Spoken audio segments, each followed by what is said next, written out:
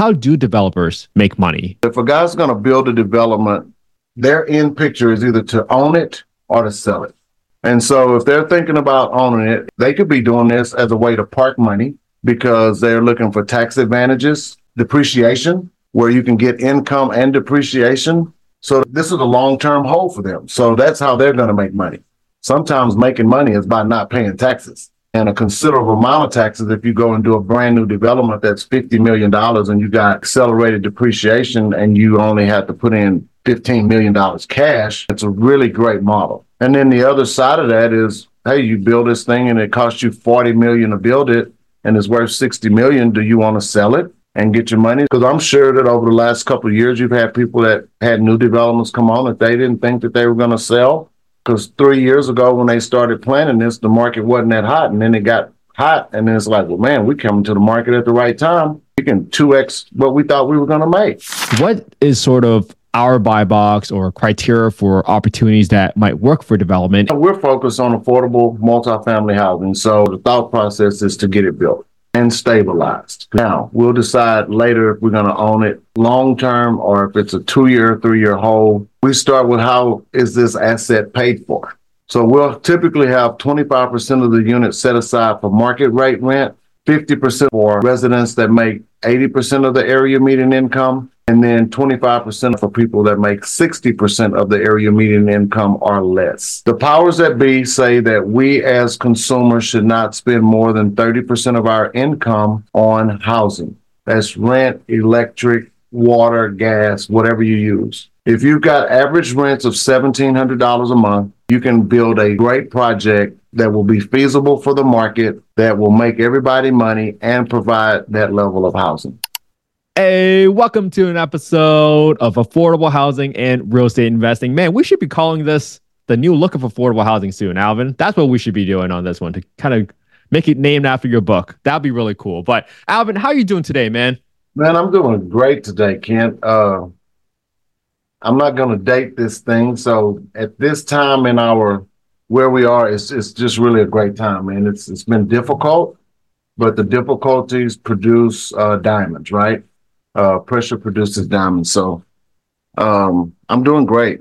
Every opportunity for a delay that we've had this past year, 2023 has been different, has allowed us to walk our way into a better situation.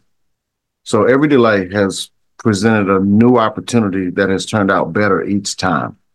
So super excited to be here today. Man, I think that's such a great story for the listeners to follow, because when you're in development, there will always be problems that come up. Mm-hmm. And learning from other people's steps and how they pivot, that's really how we learn and how we can share those stories and help the next generation. So, Alvin, I think what we wanted to cover today is, we just mentioned and we talked about a lot of different pivots, right? So I want to go through a few topics with you today. One is, how do developers make money? 2, what are we looking for in terms of deals? Because I think a lot of times people have been reaching out to us and simply saying like, hey, I got this deal. Will it work? And that's it. They just throw it over the fence and they try to figure out. And I think if we can spend some time today educating the audience on how to look for deals and what to look for and those back of the napkin maths, I think that will be really, really helpful for the audience today. I think that's good. Yeah. And then we'll always talk about a little quick refresher on the tax exempt bonds, because we got so much good feedback about the tax exempt bonds and we constantly get some questions about that. So we can go through that at the end. I'll put together a document that I'm going to send you. Yeah. Oh, yeah. And so let's don't do the tax exempt bonds today. I want you to read this, go through this document, and then you'll be able to come up with some really good questions from it. Oh, yeah. That'll be great. A lot of time doing that. So I'm going to send that to you right now. I love it. Okay. While you're sending that, so for the audience today, we'll go through how do developers make money. We're going to reveal all the secrets to all of you today. Nothing being held back. This is information that people pay $50,000, $100,000 to be in small rooms and in masterminds to kind of learn from all this stuff. Today, Alvin and I, our mission is to provide affordable housing to as many people as possible. And we understand that in order to do that, we have to equip our audience with the information that they need so that they can make the choices that they want to make to help whoever they want to help in whatever way they want to help. But we hope that's through housing. So, Alvin, this is like a big question out there. And people ask me all the time, like, hey, how do developers make money, especially when it comes to getting a project entitled? Maybe if you have an example that might help kind of paint the picture a little bit for our audience. Yeah. I want to say it's really easy, but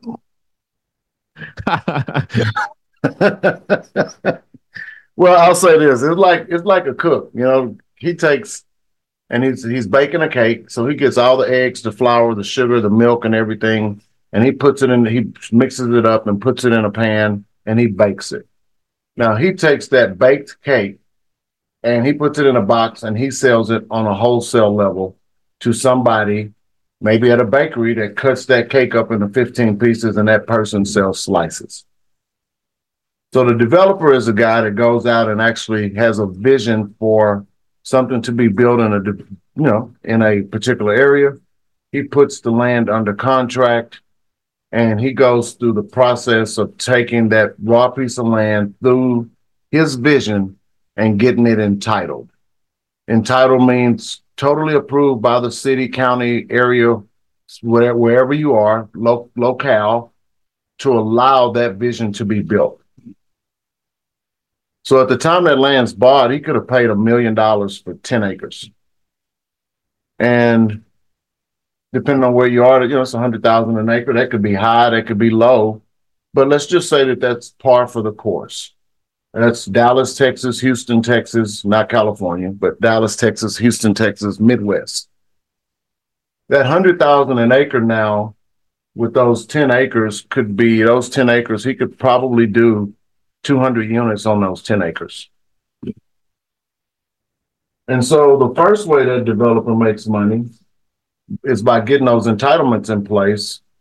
And he could actually go out and sell that land at that particular time. Once it's entitled, he can put a price tag on that thing of probably 6 million, 7 million, and sell it, because we're basing that number off of a unit count of 200 units, where those units, the dirt under each unit is worth about $30,000 just on a low scale. So 200 units, $30,000, that's $6 million. The developer paid $1 million for the dirt.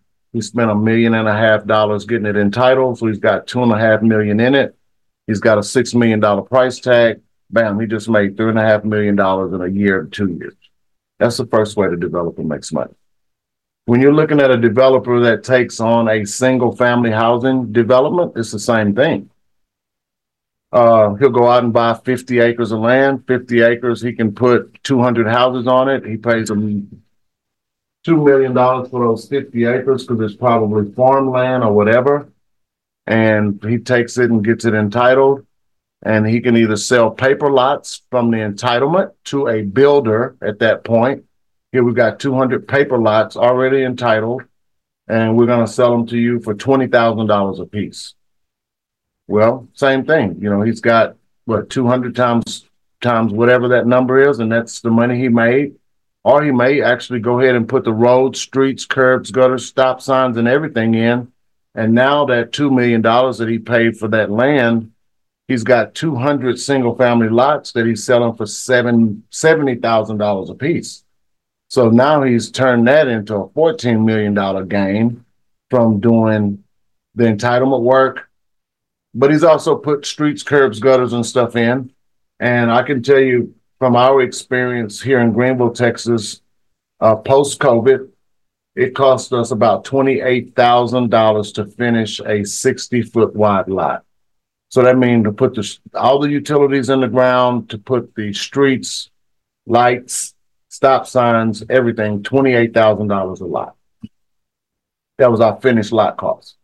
So if I paid, $2 million for that land, and I've got, how many lots did I say? I've got 50 acres, I've got 200. Mm-hmm. I've got 50 acres. Yeah, 50 acres. And we paid $2 million for it. We got 200 lots out of it. So we got $2 million divided by 200 lots now. That's 10,000 a lot, paper lot, before it's developed or before it's entitled. We get it entitled. Now that value probably goes to about 30,000 a lot, just fully entitled. And now the developer will go and spend $28,000 more per lot. And now he's all in at 58,000, but he's going to sell it for 70,000. So he's like Mm. $30,000 per lot.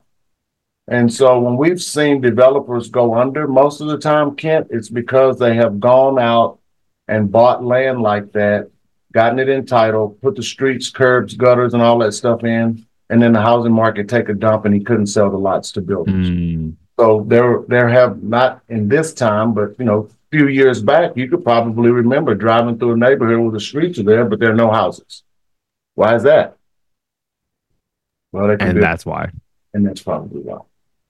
Well, Alvin, just to kind of dive into the details a little bit so the audience can follow, we mentioned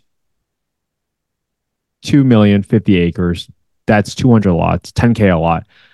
How, for the entitlement phase, I want to make sure I separate out the subdivision piece and the entitlements.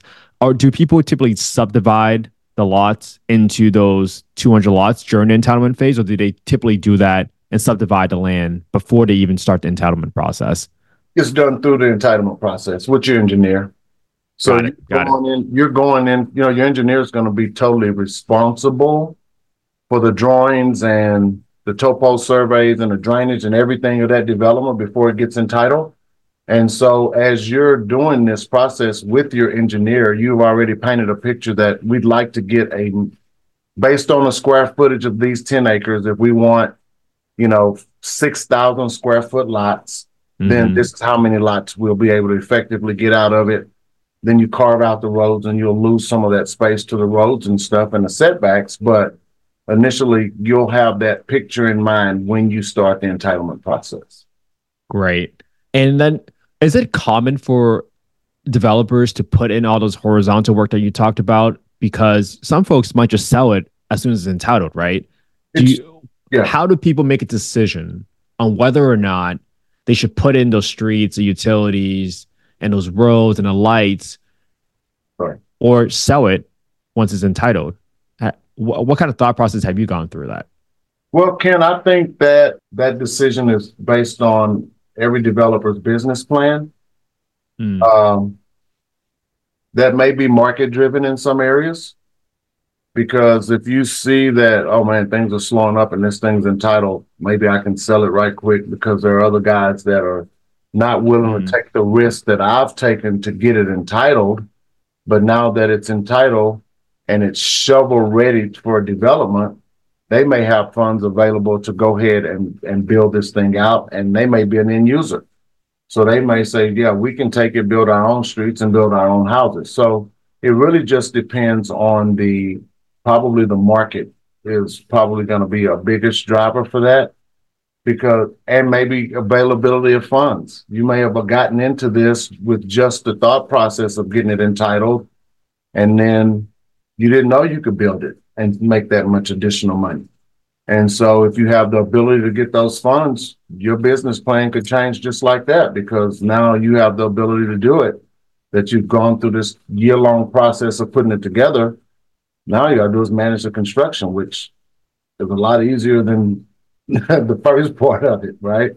So I think vision is probably just based on how thick is your skin, availability of funds, and then primarily probably market driven. Got it. And do people typically get financing for just a horizontal work, or would they usually, I would imagine that if you're getting construction loan financing, that usually covers a horizontal and vertical work, but do people just look for financing with just a horizontal piece? Yeah, there are companies that do just that. And I know a couple of them, but they do that in specific markets, right? Surely it's going to be markets where there's great demand, great growth. Nobody wants to finance underground pipes and electrical and streets if nobody's going to be able to buy it, because you can't sell that stuff. So absolutely, but there are companies that do Got it. And I'm thinking about, how do you make these decisions, right?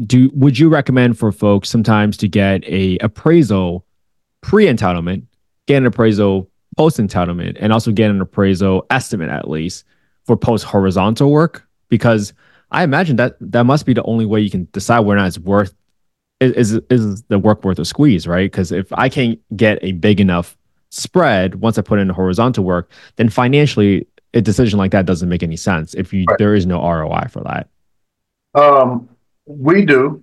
We have an appraisal, 2 or 3 phase appraisal, and we may order 2 or 3 of them through the process because every time we're spending money on a deal, we're adding value. That's all, and that our market here this year has changed so quickly. I mean, it went up like this, started coming down like this, and so it's good for you to at least have an idea of where it is when you get started, starting with the end in mind. But then when you go for financing, that lender is going to definitely do that. So if you can walk in the door with, here's an appraisal that I got, they're going to commission their own, but at least they can put yours up against the market data that they know they already have, because most lenders that's interested in any project in any market probably already have their pulse on that market, else they wouldn't have an interest in it anyway. So they're going to know that dirt is selling for X, that lots are selling for X, that apartments are appraising at X. And so that appraisal is just kind of solidifying some of the data that most of these lenders already have. Yeah, and I think the great story we just told with a few clients of ours right before this call is we wanted to advise folks to make sure you're dealing with an appraiser whose appraisal is actually going to be used by whoever is going to be lending on your deal. And I think that's just a quick way to save yourself a few $1,000s. And that's what happens when you work with us, is like we get to advise you on these things and help you look out and anticipate potential issues so that you don't end up wasting any funds or wasting any time, most importantly.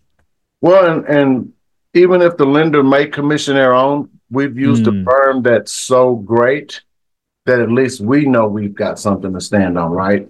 And they'll take ours into consideration and may even call the same guy and get it redone because of the firms that we use. But at least we know that we didn't just go get a guy out of a Cracker Jack box to give us an appraisal to make us feel good. That's exactly right. So we covered how people make money on the pre-dev phase. How do developers typically make money after everything is built? What sort of options have you seen developers explore on how to make money after sort of the vertical construction is complete? That also probably has to do with their business plan. This real estate has never been a get rich quick business. It's been a get rich for sure business. And here over the last 4 or 5 years, with the way the market has exploded, you've had some people get rich really quickly. And that's usually not the norm, right? You have outliers all the time, but for the most part, that if a guy's going to build a development, they've got it. Their end picture is either to own it or to sell it, right?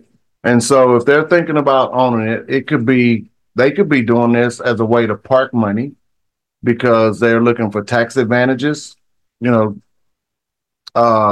depreciation, where you can get income and depreciation.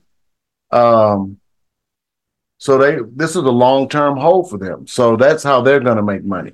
Sometimes making money is by not paying taxes, and a considerable amount of taxes. If you go and do a brand new development that's $50 million and you got accelerated depreciation and you only have to put in $15 million cash, you get to depreciate that $50 million asset and get cash flow coming in. It's a really great model. And then the other side of that is, hey, you build this thing and it costs you $40 million to build it and it's worth $60 million. Do you want to sell it and get your money? So it probably depends where you are on the life cycle. Are you 80 years old or are you 40 years old? Do you want to enjoy your money today or do you want to leave it for somebody else because you're 80 years old and you ain't going to be here long? So it has a lot to do with the, and probably market dictates a lot of that. Because I'm sure that over the last couple of years, you've had people that had new developments come on that they didn't think that they were going to sell. Because 3 years ago, when they started planning this, the market wasn't that hot. And then it got hot. And then it's like, well, man, we're coming to the market at the right time. we can 2x what we thought we were going to make. And so that's how you wind up with brand new stabilized deals on the market, because not necessarily being a fire sale, but because the market has done so well that this guy that built it can pocket more money by selling it today than earning out his money over the next 15 years. Yeah. And I think that's going to be all the options that we help our clients think through as well. It's because, one, having choices is a privilege. That's first and foremost. It is. And when you can decide whether or not you want to hold on to the property or put it out on the market, and once it's stabilized and sell it off, I mean, there's still a developer fee that you can earn from your projects too. Correct. But you can keep a few or sell off a few if you have the depreciation to kind of wipe off your taxable gains. Again, this is full disclaimer. This is not tax, accounting, financial advice. We're not soliciting any investments. So please make sure you consult with your own attorneys and CPAs, etc. But what Alvin and I wanted to simply share is like we're just peeling back the curtains. We're helping everybody understand what is this mysterious world of development. And at the end of the day, you're putting a project together, you're bringing a vision to life. Yeah. And there's so many different options for you to exit a property, but also to make money on a property. Alvin, we talked a lot about how to make money, but we get so many questions all the time from people about, hey, I got this land, and they just email it over to us, right? Or they text me all the time. It's like, hey, what do you think of this?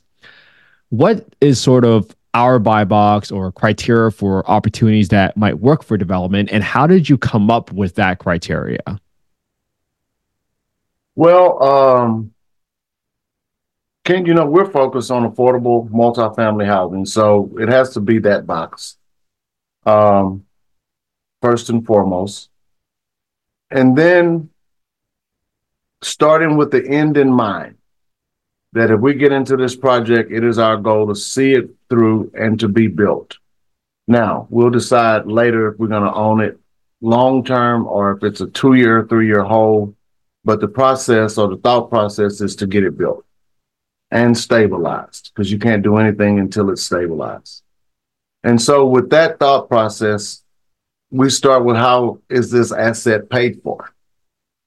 So if you're looking to build in a area that has a area median income less than $80,000, it's probably going to be a market that we're going to pass on. So you could literally go to Google and type in the area median income for your particular zip code, and it'll tell you. And if it's less than $80,000, you probably we're going to pass unless it's really close. And I'll tell you why. Now, there's some extenuating circumstances that may help it, but I don't want to go there right now. But the reason why is because when we're focused on a workforce and affordable housing, we are servicing 80% of the tenants are below 80% area median income. So we'll typically have 25% of the units set aside for market rate rent. 50% of the units are typically set aside for residents that make 80% of the area median income. And then 25% of the units will be set aside for people that make 60% of the area median income or less. Okay, so within those 3 boxes. And so when you look at that $80,000 threshold, since 50% of the units are going to be for people that make 80% of the area median income, 80% of 80,000 is $64,000. The powers that be say that we as consumers should not spend more than 30% of our income on housing.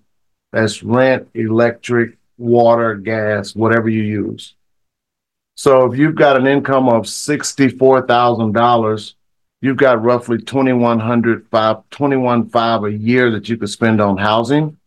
That's roughly $1,750, $1,800 a month. That's just quick back of the napkin math. If you've got average rents of $1,700 a month, you can build a great project that will be feasible for the market, that will make everybody money and provide that level of housing. If you're in a market where the area median income is $30,000 and you're setting aside units for people that make 80% of that, that's $24,000 a year. 30% of $24,000 a year is what? $6,000, $7,000, $8,000 a year. That's $650, $700 a month. you can't build an apartment complex or any housing facility that costs you that little to where $650 a month will pay for it. And that's typically why you don't see new development in areas where the area median income is very low. And so that's our criteria. It has to have at least a box or area median income of above 80,000 or super, super close to it. And then we could peel back a few layers of the onion and get to some extenuating circumstances that would help. But for the most part, that's it. No, and I that's great explanation there, because we always also, whenever we get any deals sent our way, we also check with our investors, with our lenders, to see whether it's even in an area that they're interested in. And this is where having those relationships is so key, because you don't really want to start on a project or embark on a journey where you know there's nobody there going to support you. If you're not going to get financing, it's much better not to spend the time upfront on all those entitlement costs if you know it's not going to get financed for the construction piece. Or if someone is purely like, hey, we only invest in areas where the MSE population is 250,000 people or more, or they want to be within a certain mile radius of a downtown metropolis. These are all the criteria that you will have to understand for your lenders and really pick out what's their risk appetite looking like, and focus on that area afterwards. Because if you don't have investors for a deal, especially on a large scale development, that wouldn't not be advisable. Right. Yeah. No, well, Alvin, how did you come up with that ratio? 25% for market, 50% of the units are set aside for 80% of AMI, and 25% for 60%. Why that ratio? Help explain that for the audience. That ratio was given to us by some of the tax-exempt bond deals that we've financed in the past. And if you think about it, nobody wants to, as we were telling the team that we just got off the call with, nobody wants to be responsible for putting together a project. You're going to build 200, 300 units, and you're going to put 300 people there that have an income below $30,000. You are perpetuating a cycle of poverty. You're not giving anybody anything to aspire to. They don't have anything to look at outside of where they live. And that's just really, that's going to be a difficult place to manage. It's going to be a difficult place to keep up. You're going to have security out the gazoo. And because poverty and crime just kind of go together, right? And so when you have that, that's not a good look. So if you can have 25% of your units at market rate, meaning people that make that $80,000 a year want to live there, that's great. And then you've got 50% of the units set aside for people that make 80% of the area median income. So they're still in the $40,000 to $60,000 category. That's great. They've got great cars. They get to work. They're not laid up at home all day. You know, they really have jobs and they're productive members of society. And then you have 25% of the units set aside for residents that make 60% of that area median income or less. Now, that 60% or less, 60% of 80,000 is 48,000. Okay, that's still a great income. They got a job, they're going to work, they got cars. But you may have some people that apply that make $24,000 a year. Now, there are some criteria that you have to make so many times the rent to live there.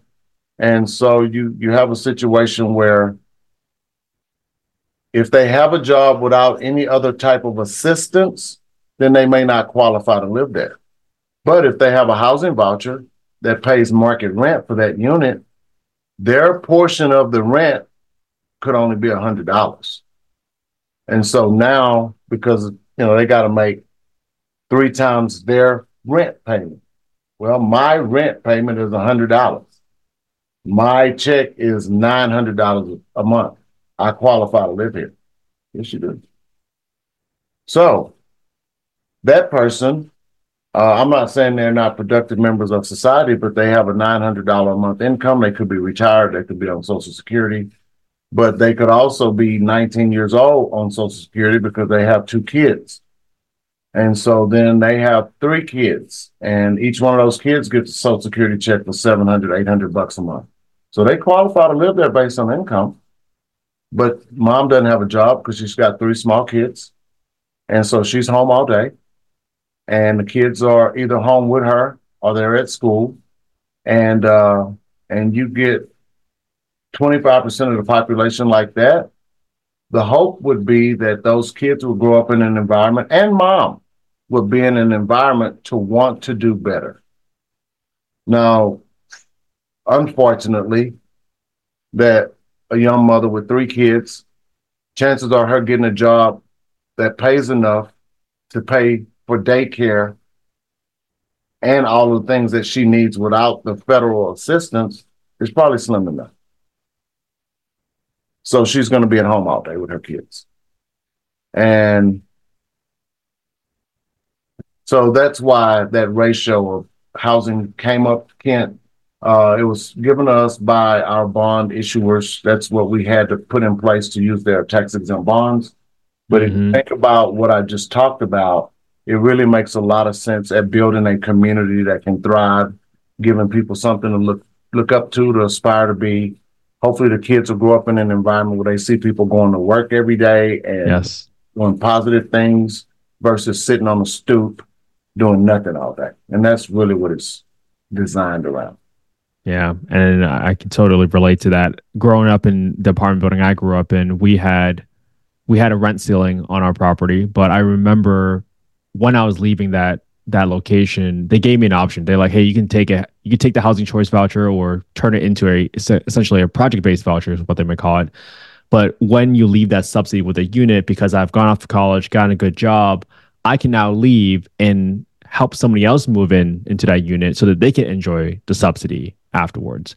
And so much of this is giving a hand up to somebody where you're really allowing them to get a stable roof over their heads, but at the same time, you're creating an environment that you developed. Like I grew up in an entirely affordable housing building, but there was a nice children's park downstairs. There was a basketball court. There was things for us to do. And I think when you create an environment, this is why I love doing development with you, Alvin. It's you get to help whatever population you want and put in the environment that allows people to thrive and succeed. And you have a chance and the willpower and a say to make a life-changing effect on a family, especially for the kids that are growing up there. And some of those developments have daycares in them for that very reason that I just talked about. Yep. The parents get assistance from Social Security, probably WIC, and all kind of federal programs to help feed the kids and Medicaid. There are also assistance to help pay for daycare. I think it's TANF.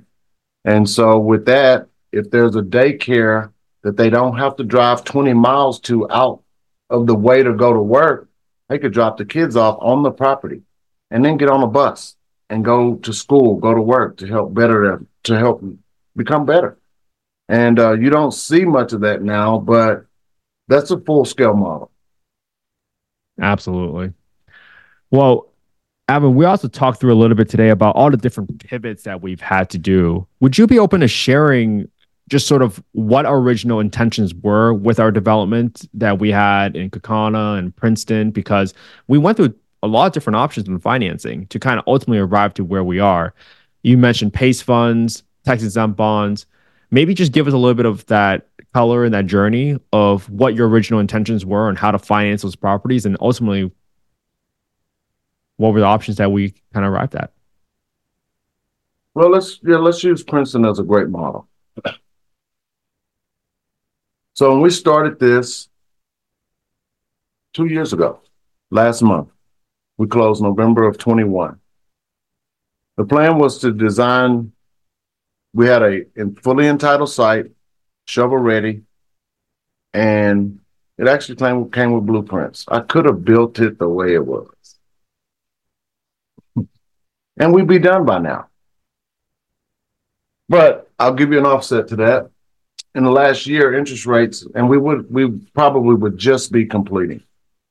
But in the last year, interest rates have gone from a 5% non-cap, non-fixed rate on that construction loan to 14% today. We bought the site We put the site on contract in April of 21. We went through the process from April to November of working to get a loan, trying to get a loan, trying to figure out. I wanted to build this without a structurally insulated panel. So we were going to take the design that we purchased and turn that same complex into a SIP panel building. And so that meant re-engineering it, redesigning it, new architect, everything involved. And I thought that was a 6-month process. It took a year. During that year, we got the first 200 units redrawn in about 8 months. And in that 8-month period, we went from being able to get 95% CLTV, combined loan to value, to 70%. Whoa. From a situation of needing only $5 million to close on this thing to needing $20 million. Interest rates went from, like I said, 5% to 7, 8, 9, 12 on construction loans. And so all of that created a situation where we had to rethink what we were doing. The first bid we got back on the plans after we redesigned them to the highest level of efficiency we could, was too forward to build. So then we had to go back to the drawing board and pull out some of the super high efficiency stuff that we were doing to make this thing like really, really green, and just make it a normal project built out of structural insulated panels. So we still have the SIP technology, we still have the efficiency, we still have the eco-friendliness, but we've got regular AC units, regular LED lights. Even though it's above par, it's normal, okay? That saved us, well, it took us 4 more months to do that, but it saved us about $1 million on that particular project. So did I save any money by burning 4 months?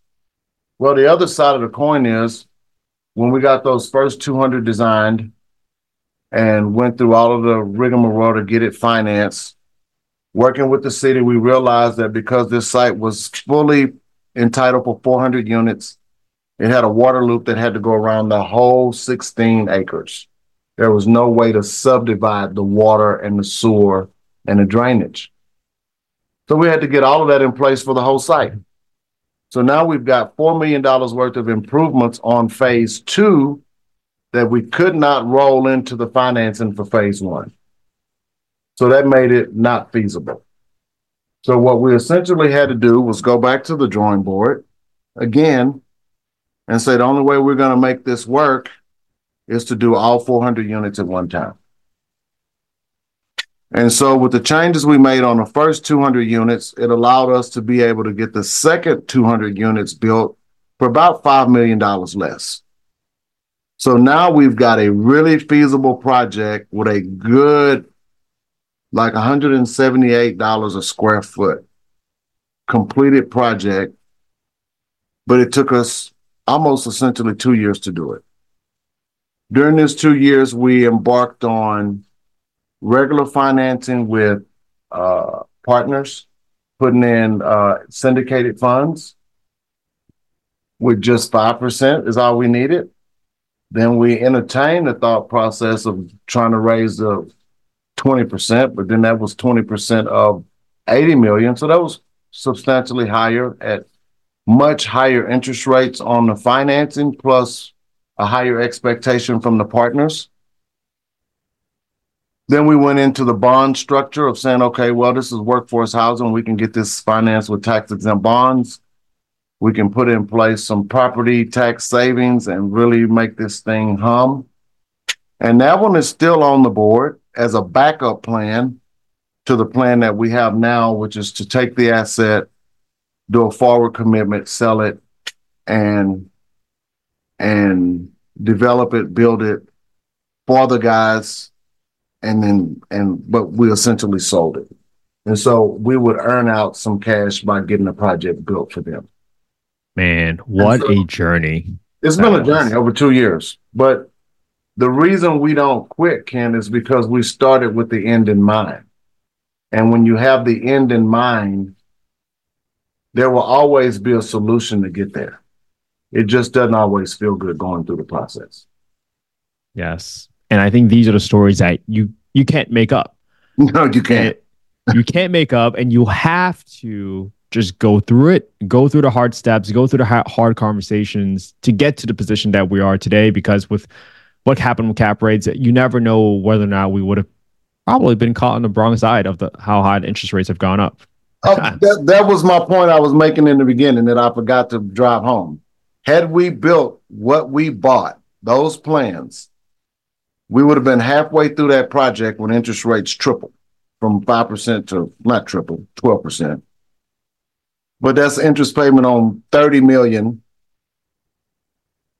with a built-in amount of debt service that would have been burned up the first quarter. And you still got a year and a half to go. Would we have been able to finish that project? We'd have probably had to raise $5 more million just to cover the interest, which would have diluted everybody's interest, which would have made it really not feasible on that level without the interest rate being locked in on the beginning. So it would have made it really, really difficult. And when I say that every one of the delays that we have had has caused us or given us an opportunity to be in a better position, we had to go through some fire to get here, but it put us in a better position. And I've learned so much about myself and about the industry and about our work, but mainly about myself and how tough my own skin is. That's been the biggest journey. That's been one of the biggest takeaways. And I've lost 40 pounds since that. Not because of that, but all in a way to try to get better, changing my diet, changing what I'm reading, changing what I'm putting into my system at night, as far as TV shows and books. And all of that has been part of this 2-year journey. And shit, I look better today than I did 5 years ago. And well, that's what being a developer would do for you. It's yes, for those of you that are aspiring to be developers, not only do you get to be surrounded by great energy around folks that are all on the same boat, we're all rowing towards the same direction. And that is why I found development to be so cool. I feel like it's one of the most entrepreneurial side of real estate, to be quite honest with you, because you just have dirt and you get to pick whatever you want to do with it. And so many and you get to pick whoever you want to work with on all the stuff. So Alvin, this was an amazing conversation. This was a great podcast episode. I'm so glad we got to kick back and just have a conversation, because I know we've been working so hard for the past 2 months trying to get these deals closed. So this is always an honor to talk with you, man. I'm sure let's keep this going. These stories and these conversations, I think the audience finds so much value listening to us and just talking through what our thought process even looked like, because this is how you learn. And when you can learn from some of our mistakes and you're able to meet someone that views setbacks as another learning opportunity or as potential leg up again, that's really who you want to surround yourself with. Agreed. Right. It's been good. Yes, sir. This is good. And we are out for today.